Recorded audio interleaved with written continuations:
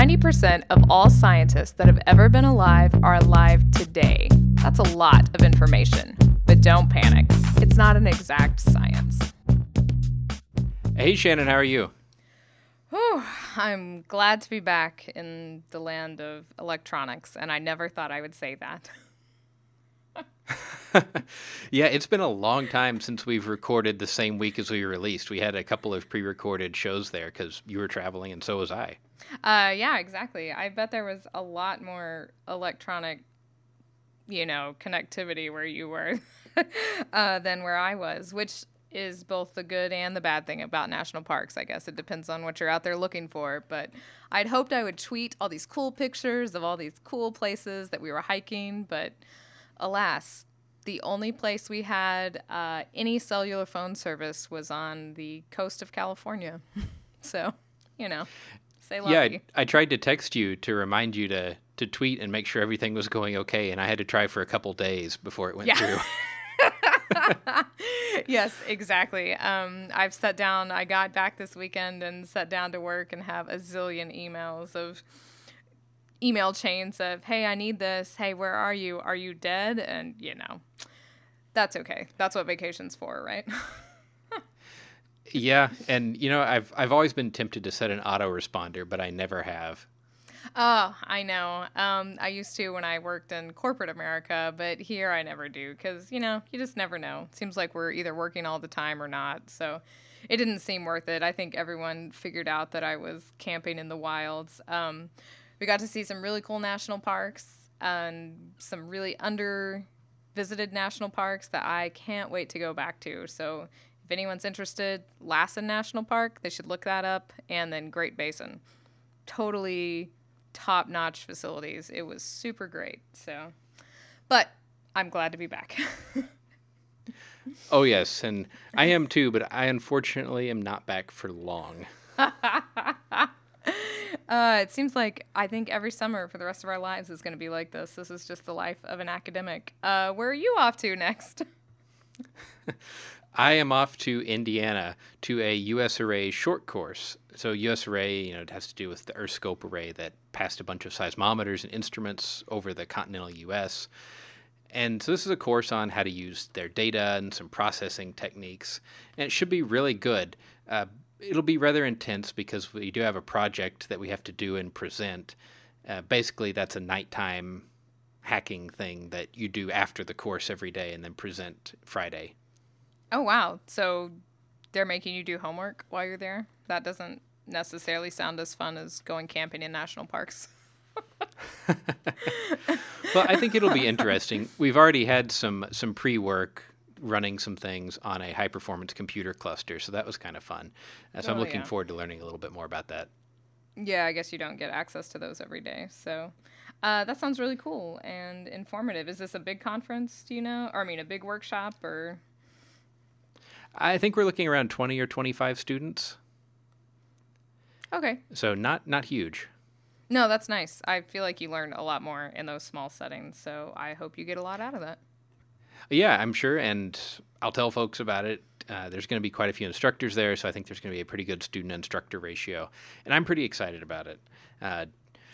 But that'll be a couple weeks down the road, because next week we have a special show coming up.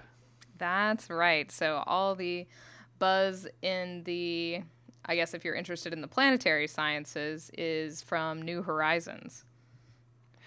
Yes, and this was a really cool mission, and our good friends over at the Orbital Mechanics have directed their audience towards us to talk about geology on Pluto, which we're happy to do once we can read more about it, because things are coming out every day at this point. It's kind of cool because no one knows anything about the geology of Pluto till New Horizons got close enough to show us all kinds of cool things that are going on there. And as New Horizons sends back pictures, there's a lot of glacial processes and all kinds of cool atmospheric interactions that are going on then with the planet that we really had no idea about. So I'm really excited to, as the new pictures come in over the next week, to check out what they've found out and talk about our little guy Pluto. Yeah, and as kind of a teaser for one of the things that we'll talk about next week, we'll talk about how the photo that they had of Pluto as a whole right before the flyby was almost lost. Yeah, terrifying. Yes, absolutely terrifying. And I just looked it up a second ago. Right now, New Horizons is going something like 14.5 kilometers per second. Unbelievable. So incredibly fast. Really yeah. cool stuff. Yeah, the pictures are wonderful. So, if you want to get ready for that show, I encourage you guys to go out and look at some of the New Horizons photographs that they've sent back from Pluto and get excited. Yes, so we're really excited to have that show next week. But today, I wanted to talk about presenting results, which I'm sure a lot of the New Horizons team will be doing at conferences, and what we have to do to present at conferences, which is everybody's favorite activity. It's true. And abstract writing. Exactly. And this is probably everybody's least favorite couple of weeks because two big deadlines are coming up. First, the AGU abstracts are due on the 5th of August, and then GSA is due on the 11th. So I know that this is usually a pretty busy time for most people in the geosciences. Right, and for people that aren't familiar with that, AGU is the American Geophysical Union, and GSA is the Geological Society of America. I've never been to GSA, but AGU is over 20,000 people every year. Oh, yeah. No, GSA is a much smaller conference. I imagine this year it's going to be pretty big, though, because it's going to be in Baltimore, Maryland. So you're going to have a lot of attendees versus last year when the Geological Society of America was in Vancouver, Canada. So I think this will be a pretty big meeting. Well, and it's pretty close to me, but I don't think I'm going to be able to go because I have another conference around the same time and then AGU after that. And right around that time, I'm also getting married. Oh, fine. I guess that takes up some time. Yeah, so even though it's close, I don't think this will be the year for me to get to GSA. But I see in the show notes that you have something about emoji and abstracts, and I want to know what this is. Yes, so this being my first year teaching, I've decided that I'm, while I might attend GSA and AGU, I'm probably not going to be writing an abstract just because I've been so busy with teaching. And so I got on GSA just to look at some of the topics, and they said that now you can basically search their abstracts will be tagged with emojis based on what sort of realm it is. So if you're in economic geology, there's a little cash sign emoji. Or if you're doing like geodesy, there's sort of like a little compass emoji.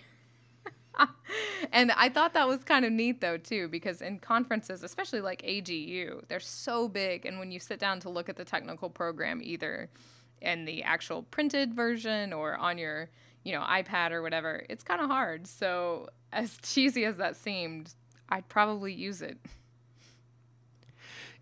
I don't know if using Unicode emoji is the answer, though. I think a lot of the answer has to do with making conference websites not suck. Yeah. Yes, I struggle with this because, as you know, I'm the non-technologist, so I'm the one that has, like, the paper every day with all the stuff, and I make notes in the margins of my paper, and as I try to use these conference websites, some of them do suck pretty bad. Yeah, well, and I remember last year at AGU, I don't remember if we talked about this in the AGU wrap-up show, but you could make your schedule online, which I thought was great, so I put a lot of time into making my schedule, and then I downloaded the conference app, and the conference app didn't sync your schedule from your online account. You had to make it in the app. Oh, which you would have liked to have known before you did that. Yeah, that was a gigantic fail. But it's growing pains. But writing the abstract itself can be pretty complicated. I mean, you've got to do all this preparation to write it and actually write it and then figure out how to get it submitted after you deal with getting all your co-authors to approve it. It can be quite the process. So you should just do it like how, as a grad student, I always did it, which was my advisor would come into my office a day before abstracts were due and say, hey, you should write an abstract for this. And then you don't have to worry about any of that pre-planning or anything like you're going to talk about today. Right. Yeah, I don't know. It really, I think if you do these pre-planning steps hours before it's due or even a day before it's due, it doesn't really work for me because I want to write it and then have a day or two to mull it over and then come back to it and then polish it a little bit and then think about it a little while more. Well, absolutely. And that's what's going to make a good abstract versus, one that gets accepted by the skin of its teeth. So people should definitely listen to you and not me when it comes to this. But the first thing you have to do, regardless of when you're writing it, is figure out what you want to write. Yeah, and this can be tricky, not only because maybe you have a lot of projects that you're working on, or maybe you only have one that has a negative result, which should still be presented. Exactly. But how many times do you show the same project at the same conference or even at different conferences? Exactly. And that's something that, especially I feel as a PhD student, you struggle with more because you're sort of focused on, like my thesis had 3 chapters. So I was sort of focused on 3 main concepts, and you go through and you present those 3 concepts, but then a year later you've got a lot more data, and then a year after that you're wrapping it up, or some of them are being left open for future use. So where do you know when enough is enough, and where do you know where, I need to revisit this, people need to see it again? And I think that's hard, and I think it really just depends on your own personal research, but it's an interesting sort of thought that I've struggled with as I get further away from, my PhD topics. Yeah, no, I think that that's a good point. And there is a line. It also a little bit depends on the session organizers. But there are some people that I've seen that have had the same poster for 3 years. I certainly like when they ask you in your abstract submission, what percentage of this have you presented before? Because there are a lot of people doing science now, right? It's the tagline of our show. And right. So even if you're chairing a session, like I did a couple years ago at AGU, you might not be up to date on everybody's exact sort of projects, especially if you're chairing sort of a broadly topic session. So I found that really useful. And I sort of started applying that to my own research, like how much more of this is new? And that was a really useful metric when sort of deciding, should I actually submit this again or should I wait till I have 25% more new stuff? Yeah, no, I think that's a really good way to think about it. And another thing that you could think about is when you're writing the abstract, I've heard a lot of people say that they do most of their data processing and analysis in the 3 weeks before AGU. Yeah. Which is most definitely after the abstract was submitted. So how do you write an abstract when you don't know what the data is fully telling you yet? And you can definitely read some abstracts that are pretty vague. Yeah, I think this is an art form all to itself, is the art of the vague abstract, and the word preliminary gets thrown around quite a bit in that, 1,000 words that you're trying to work on. The data may show us, if it does, this will be the implications. And I think you should have to do that every once in a while. But of course, what could happen to that, which is something that happened to me before, is that your entire talk changes in between abstract submittal and actual presentation at a conference. So it's one of those things where your abstract is titled Effects of X on Y, and then your presentation says X has no effect on Y. That would have been after good for me. After you analyze the data. Exactly. What I did instead was I had my original slide from my abstract up, and then I had the Monty Python foot come down, and I said, and now for something completely different. So that's how it was. Luckily it was a small conference, and there were a lot of English people there who super loved that Monty Python reference. So that's how I got over my debacle. But yeah, starting to submit something or starting to process your data more than a month before is a good idea. Yeah, and I'm going to put a link in the show notes to Abstract Mad Libs from PhD Comics. You should definitely check it out. It's funny because it's partially true. the general outline of an abstract that goes something like, this paper presents a synonym for new, method for sciencey verb, using something you didn't invent. It's like they took one of mine and just erased words out of it. That's great. It's so true. Yeah, so I hope don't start tries there to. when you're submitting your abstract. Or if you only you have see hours people to do go. things like that, or you see people that have it spell out something. Yes, that's really hard though, because you never know how that final sort of presentation is going to come out on that abstract. That's impressive, I think. But I think there are a lot of really good ways to lay out your abstract. And we've talked about some of this before, like mind maps and outlines. I'm a big fan of mind maps. And then there are some people that I've seen that just basically do stream of conscience writing and then go back and edit if necessary. Hopefully it's necessary if you're stream of consciousness writing. But have you ever tried that? I saw that you had written this in the show notes, and I'm intrigued by that because I'm a good editor, but I like to sort of get it as close as I can the first time. And so I don't know if that would work for me. I didn't know if that kind of thing would work for you. Oh, no. My brain likes outlines and or mind maps of things. I figured you much wouldn't more. like that either. Now, I do sometimes, if I'm trying to come up with, how might I solve this problem, try a sort of stream of conscience approach where I'll just write down different things that I'm thinking of to try to solve problem X. But I don't do it for writing because my stream of conscience is very poor grammar. It's bullet pointed is what I imagine it being. So that's an interesting thought, though. Maybe I'll try that sometime if I'm ever submitting an abstract more than 10 hours before it's due. Well, one of the hazards of doing that, and this is a little bit later in the outline for the show, I don't know how many years I have almost wagered money on the abstract deadline will be extended because the abstract submission system goes down hours before the deadline because everyone gets on it. And it always does. It does. It always does. And I'm always hoping it does so I can make a better abstract. And that's one of those things where, chairing a session last year and then I thought, man, this session is going to be a disaster. We have 2 abstracts. And then while I was asleep, the night that abstracts were due, the other 20 odd came in. Oh, it's so true. It always makes me feel better about my procrastination skills when stuff like that happens.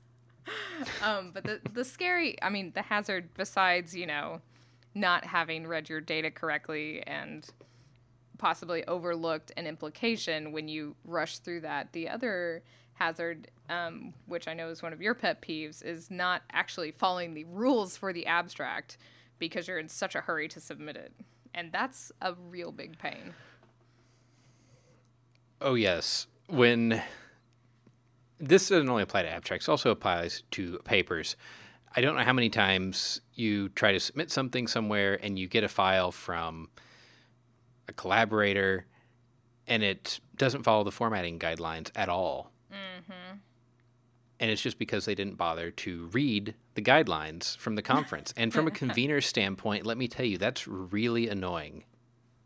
Oh, yeah. And if you're taking in data, sometimes if you're doing, say, an extended abstract, which is pretty popular these days, you have to do all that formatting yourself, and it's very specific. And if somebody's sending you stuff in a Word document that's just a page full of things, and you have to put it into 2-column format, that's a lot of time on your part to change their lack of, taking the time to do it themselves. And that's not really fair, and you don't want to get a sort of a bad rap about that kind of thing because, man, I hate having to format 2-column formatting. And if somebody doesn't give it to me in that format, that's pretty crappy. Yeah, and especially I've seen it where there are templates and people just don't use the template. Yeah. And it's like, oh, Yes. come on. Like this is I know. this is a relatively so please, if you're going to submit an abstract, a lot of the online submission systems now make it pretty hard to not follow the rules because they check. Yeah. But there are still ways people find. So please read the guidelines and then read them again before man, you this- submit your abstract or paper.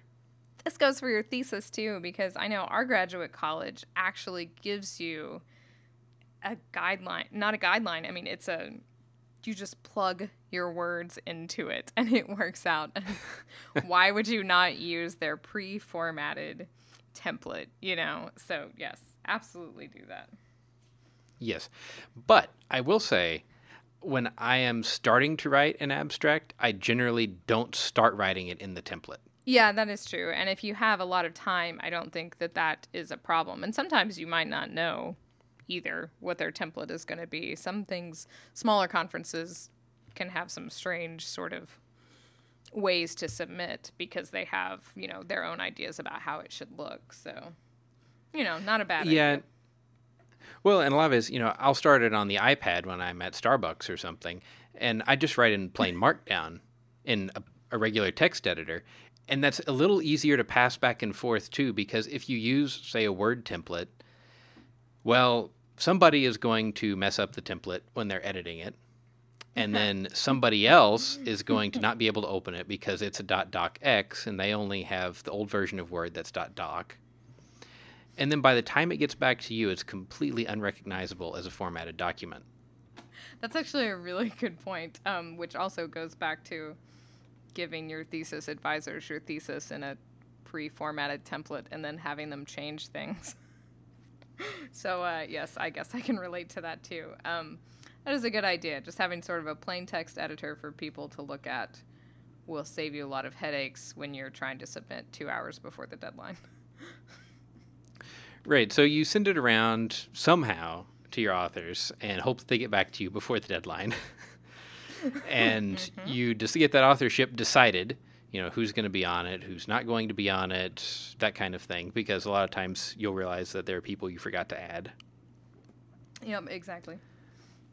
And then it comes to how are you going to send it around? This is an area still under development and an area where I have not found a happy solution yet.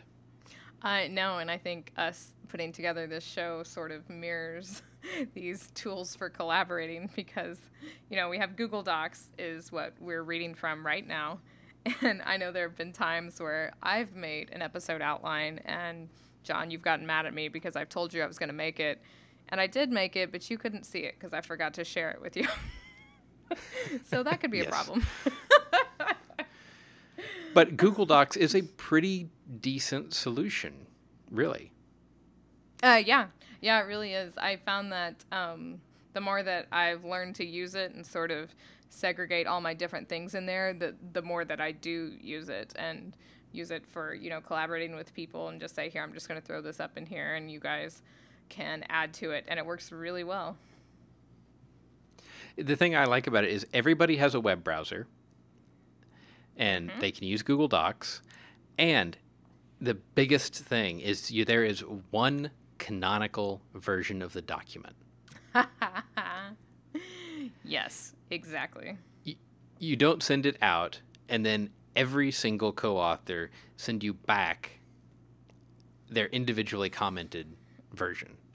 Exactly. And that's what Dropbox is going to get you, and now it's the job of one person to incorporate all those changes. And if people track changes in Word or if people didn't track their changes and just actually inserted things into the Word document, you sort of have to marry those two, corrections, which on an abstract probably isn't as big a deal. But I was just working on a proposal, an NSF proposal, and the other people had Macs. I had, Windows, and I know there was a little bit of trouble with our computers talking to each other. Luckily, I didn't have a lot of changes, so it wasn't a big deal. But that could be an issue, and Google Docs takes that away. Yeah, and speaking of Dropbox, I don't know if this happened on Windows, but after the last Office and Word updates on Mac, we now have the little Dropbox badge in the scroll bar in Word, and you can comment in Dropbox between people on a document. I haven't used it yet. I will be interested to see how that works out. Yeah, it looks fascinating, but I can't get anyone brave enough to try it with me. Maybe we'll try some of the show notes that way and see what happens. Yeah. But, I mean, there are many other things. I know you're a big Evernote person. I guess you could use that. Yeah, you can. I know you have to have some of the premium services in order to sort of share documents easily through Evernote. I think it does about the same kind of job that Google Docs does, but there aren't enough of my buddies that have premium Evernote that I gotten to use it sort of in a real-time situation yet. But if it becomes more prevalent, I know Evernote's offering a lot of premium services for a year on a lot of new electronics, so maybe that's something that will catch on. Yeah, and the last way and this is probably the most common way, is just emailing versions of the document back and forth. And if you do this, please don't tell me about it. I know your head can only handle so much technology abuse. Oh, that'll go with the whole naming it final 2, final, right? Oh yeah, _date _initials _final _11:35 p.m. Just Hey, are you brutal. looking at my files? That's what some of them are named. Yes. I will say, there's a bit of not just a learning curve gap in using Dropbox and Google Docs, but there's a bit of an age gap. So that's sort of an issue too, I think, in trying to share documents across if you have a wide range of collaborators. So, sometimes you just get it by email and you just take it and you put it into Google Docs for everyone else to look at. Yeah, no, it's a difficult problem, and it's a problem of trying to get everybody to centralize on one service, because you'll put something in Dropbox and then somebody says, "Oh, but I use Box.com." And then I say, "No one's even heard of that. Get off of my paper."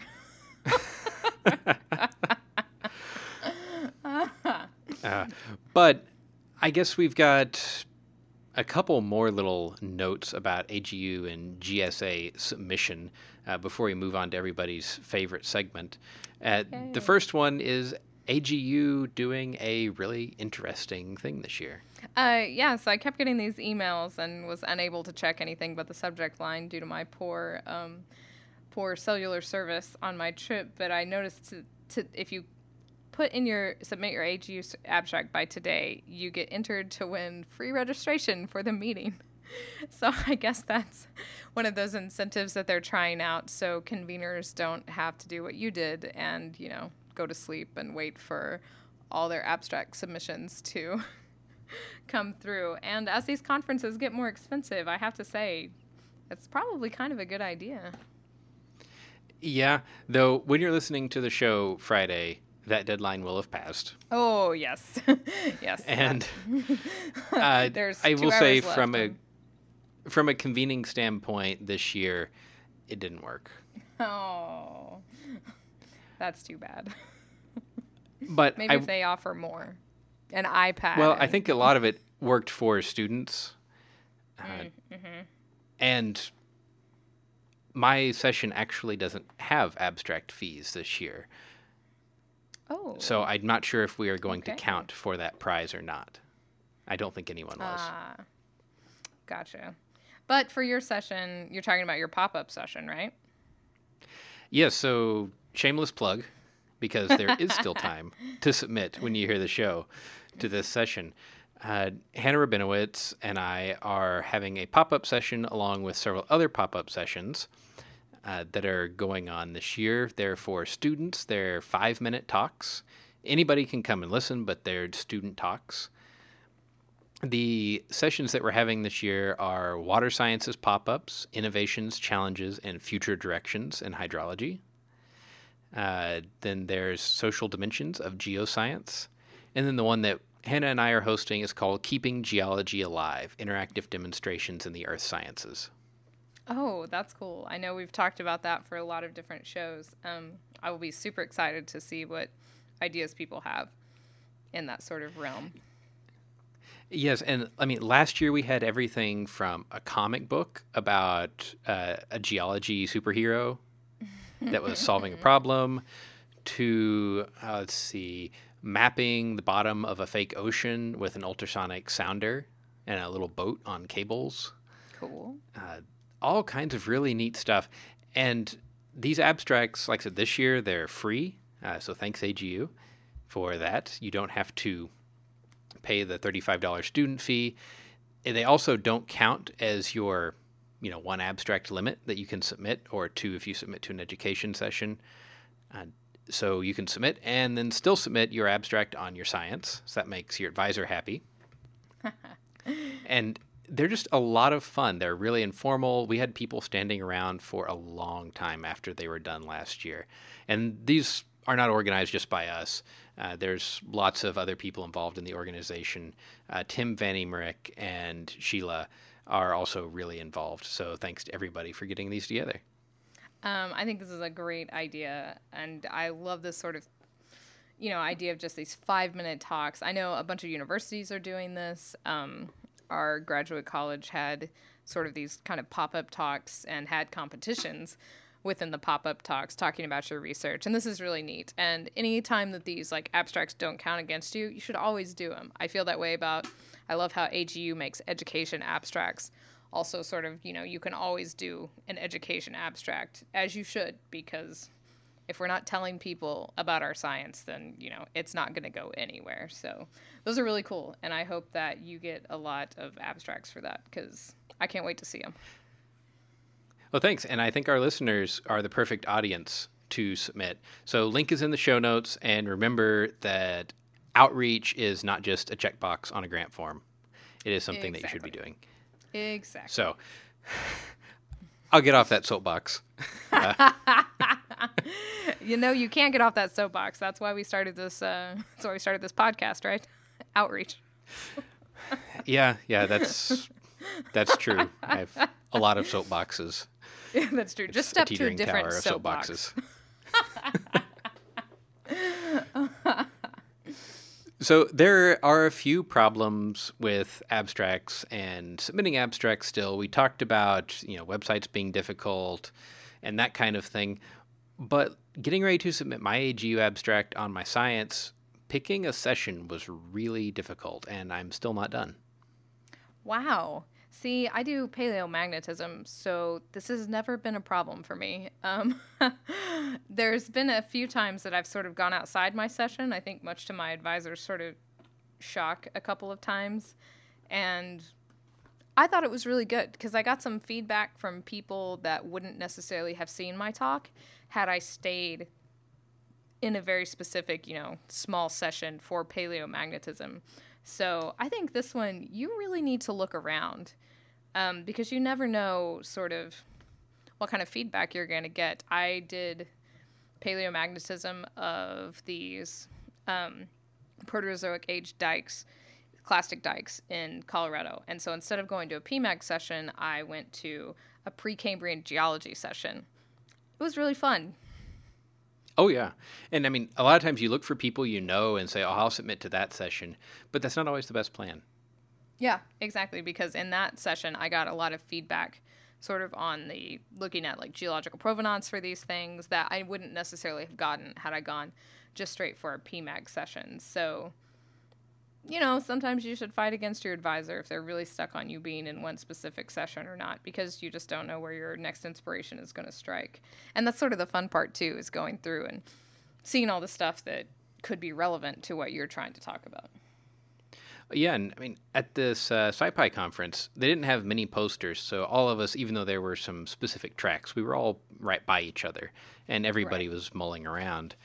And I had a gentleman visit my poster and said, I was talking about friction and rate and state friction, and he said, I wonder if we could apply this to our robots.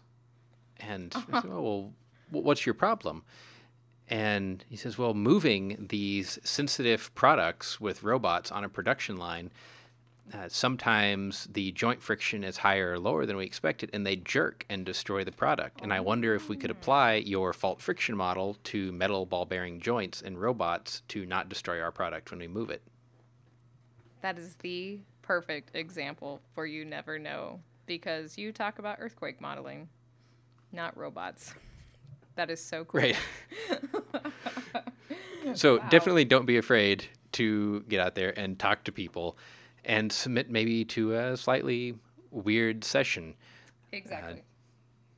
So then there are also some field-specific trends. I don't know that this affects anything other than the larger conferences like AGU, where some subfields have a very specific way that they, you do this in the introduction, or you don't do this in the introduction, or you don't have an introduction in your abstract. Right. Yeah, I haven't run into that, but like I said, my field is pretty small anyways, so as long as we have people presenting, I don't think anyone cares. Well, then there is one that I think might apply to everybody's field, but especially paleo magicians. That's over-reporting. Right, exactly. It kind of goes back to the thing of how many times do you have to say what you're going to say? And I really like the thought of using a specific sort of metric, at least for yourself, and say, what is new? Because if it's less than 25%, people probably don't care. Right. Or, there's a lot of abstracts that end, it may be a different take on the project, but they all end with a line that ties it to some very large sociological problem, like, and, this 1D numerical model will help us towards world peace. That's an abstract I'd like to read. Which sometimes is which sometimes is a little bit overstepping. Yeah, exactly. Yeah, and I think good conveners will see that, hopefully, and recognize when that kind of stuff is going on, because, humbleness still matters. Right. So, I think that's about all I had to say about getting abstracts ready. Everybody should get their abstracts ready now, because you have less than a week when the show airs for AGU. Yes, exactly, and only a couple more days for GSA. But be sure and tell us what you're thinking about writing your abstract on, or hopefully what you've already written your abstract on, because we'd love to hear about what you guys are doing this summer. Yeah, and how many people are going to be at AGU or GSA? Because if we have enough people that listen to the show at AGU, there's lots of pubs around. Exactly. Because God knows we like to drink beer as much as we like to write abstracts, so. Well, I think that means it's time for everybody's favorite segment of the show. Yay! Fun Paper Friday. So drink beer and listen to music, because that's sort of what our Fun Paper Friday is about. Yes, and I couldn't actually find a peer-reviewed publication on this. I don't think it's out yet, but this is the APS news article, and I also saw something about this in Physics Today. It's just too cool not to talk about. Yes. I think this was even on NPR as well, too, and this is some super cool stuff, and I always think about that Carl Sagan sort of notebook where he wrote down, some outside places to get inspiration. And this is sort of the perfect story about how intense metrology and these physicists that work at CERN are helping to preserve old recordings. Yeah. So what would you think that measuring trajectories of subatomic particles in a multi-billion-dollar particle accelerator and Alexander Graham Bell's early recordings have in common? I wouldn't have thought anything at all. Me either. But it's really cool because it has a lot to do with it, and it has a lot to do with preserving them using these high-tech imaging techniques. Because obviously Alexander Graham Bell's early recordings are very fragile. Oh, yes. And they say in the article that this would be like trying to play 8-track tapes with an iPod. It just doesn't work. So this was done by Carl Haber and Earl Cornell, and they basically used a modified confocal microscope and imaged the foils or wax cylinders or whatever format these really early recordings were on. And then from those images, we're able to reconstruct the audio stored on them, even though these were too fragile to actually play with any kind of contacting needle. Exactly. And one of their, as you mentioned, Alexander Graham Bell early recordings, the best part is they have a recording from one of his labs where Bell was testing things and something didn't work, and I'm guessing he dropped the F-bomb is basically what it says. And this was a recording that hadn't ever been heard, but they imaged it, used software, and played it back, and that's pretty spectacular. Yeah, it has to be pretty incredible to hear, a voice from 150 years ago. And not only, making important scientific discoveries, but screwing up, because that's what happens in science. So it's not only, these old Alexander Graham Bell and these old scientific recordings, but also ethnographers, anthropologists, and linguists are working together with these particle physicists to help restore some of their earliest recordings that they have preserved in their field but haven't been able to ever hear. Yeah, and they have several of these machines set up. The machines are called IRENE, which, like every good acronym, stands for something that's a little bit humorous. It's image, reconstruct, erase noise, etc. Which I imagine is the iterative process that they go through when recreating these recordings. Yeah, and they actually have a decent amount. They got a MacArthur Fellowship in 2013. That's $125,000 for the next 5 years from 2013, which is enough to keep things rolling, but not really enough to keep the project moving comfortably. Right. Exactly. This is a really great story about sort of the interconnectedness of all these fields, because just like I said, ethnologists are using this, linguists are using this, and getting the money to at least get it started is a great way to start preserving some of our human history using these extremely sort of probably obscure to many people scientific methods. Yeah, and Carl Haber had a quote that I really liked. He says, "Society supports blue sky research, and if we can give back to show how STEM fields benefit other fields like humanities, it's important." Exactly. And that's so true. So this whole story, when you sent this fun paper, reminds me of when we got our brand new scanning electron microscope. I know I've talked about this on the show, but the guy from the company that came to help set it up, what he had was a piece of a record, and his son is a recording artist. And so what he did was he was imaging the record on the SEM, and he was going to make like a piece of art for his son for his birthday out of it. And I thought that was really neat. Oh, yeah, that's super cool. Yeah, and it's exactly actually, what they're doing here. I'll link in the show notes. Over at Applied Science, they have a GIF that they made of a needle in a record groove with an SEM, and it actually gets pulled through the groove, and you see it move. It's pretty neat. That is a super cool. I've seen that as well. That is super neat. I agree. Well, that is your Fun Paper Friday for this week. So if you have an idea for a Fun Paper Friday, want to tell us about your abstract or where we can find you at all of the conferences that are going to be coming up, you should send that to us. Shannon, how can they get a hold of us? Well, they can email us any of their info, show@don'tpanicgeocast.com. You can leave us a note on our website, don'tpanicgeocast.com. As always, we're on Twitter, @don'tpanicgeo. John is @geo_Lehman, and I am @Shannon Doolin. Great. We look forward to hearing from you. And until next time, remember, don't panic. It's not an exact science. Any opinions, findings, conclusions, or recommendations expressed are solely ours and do not necessarily reflect the views of our employers or funding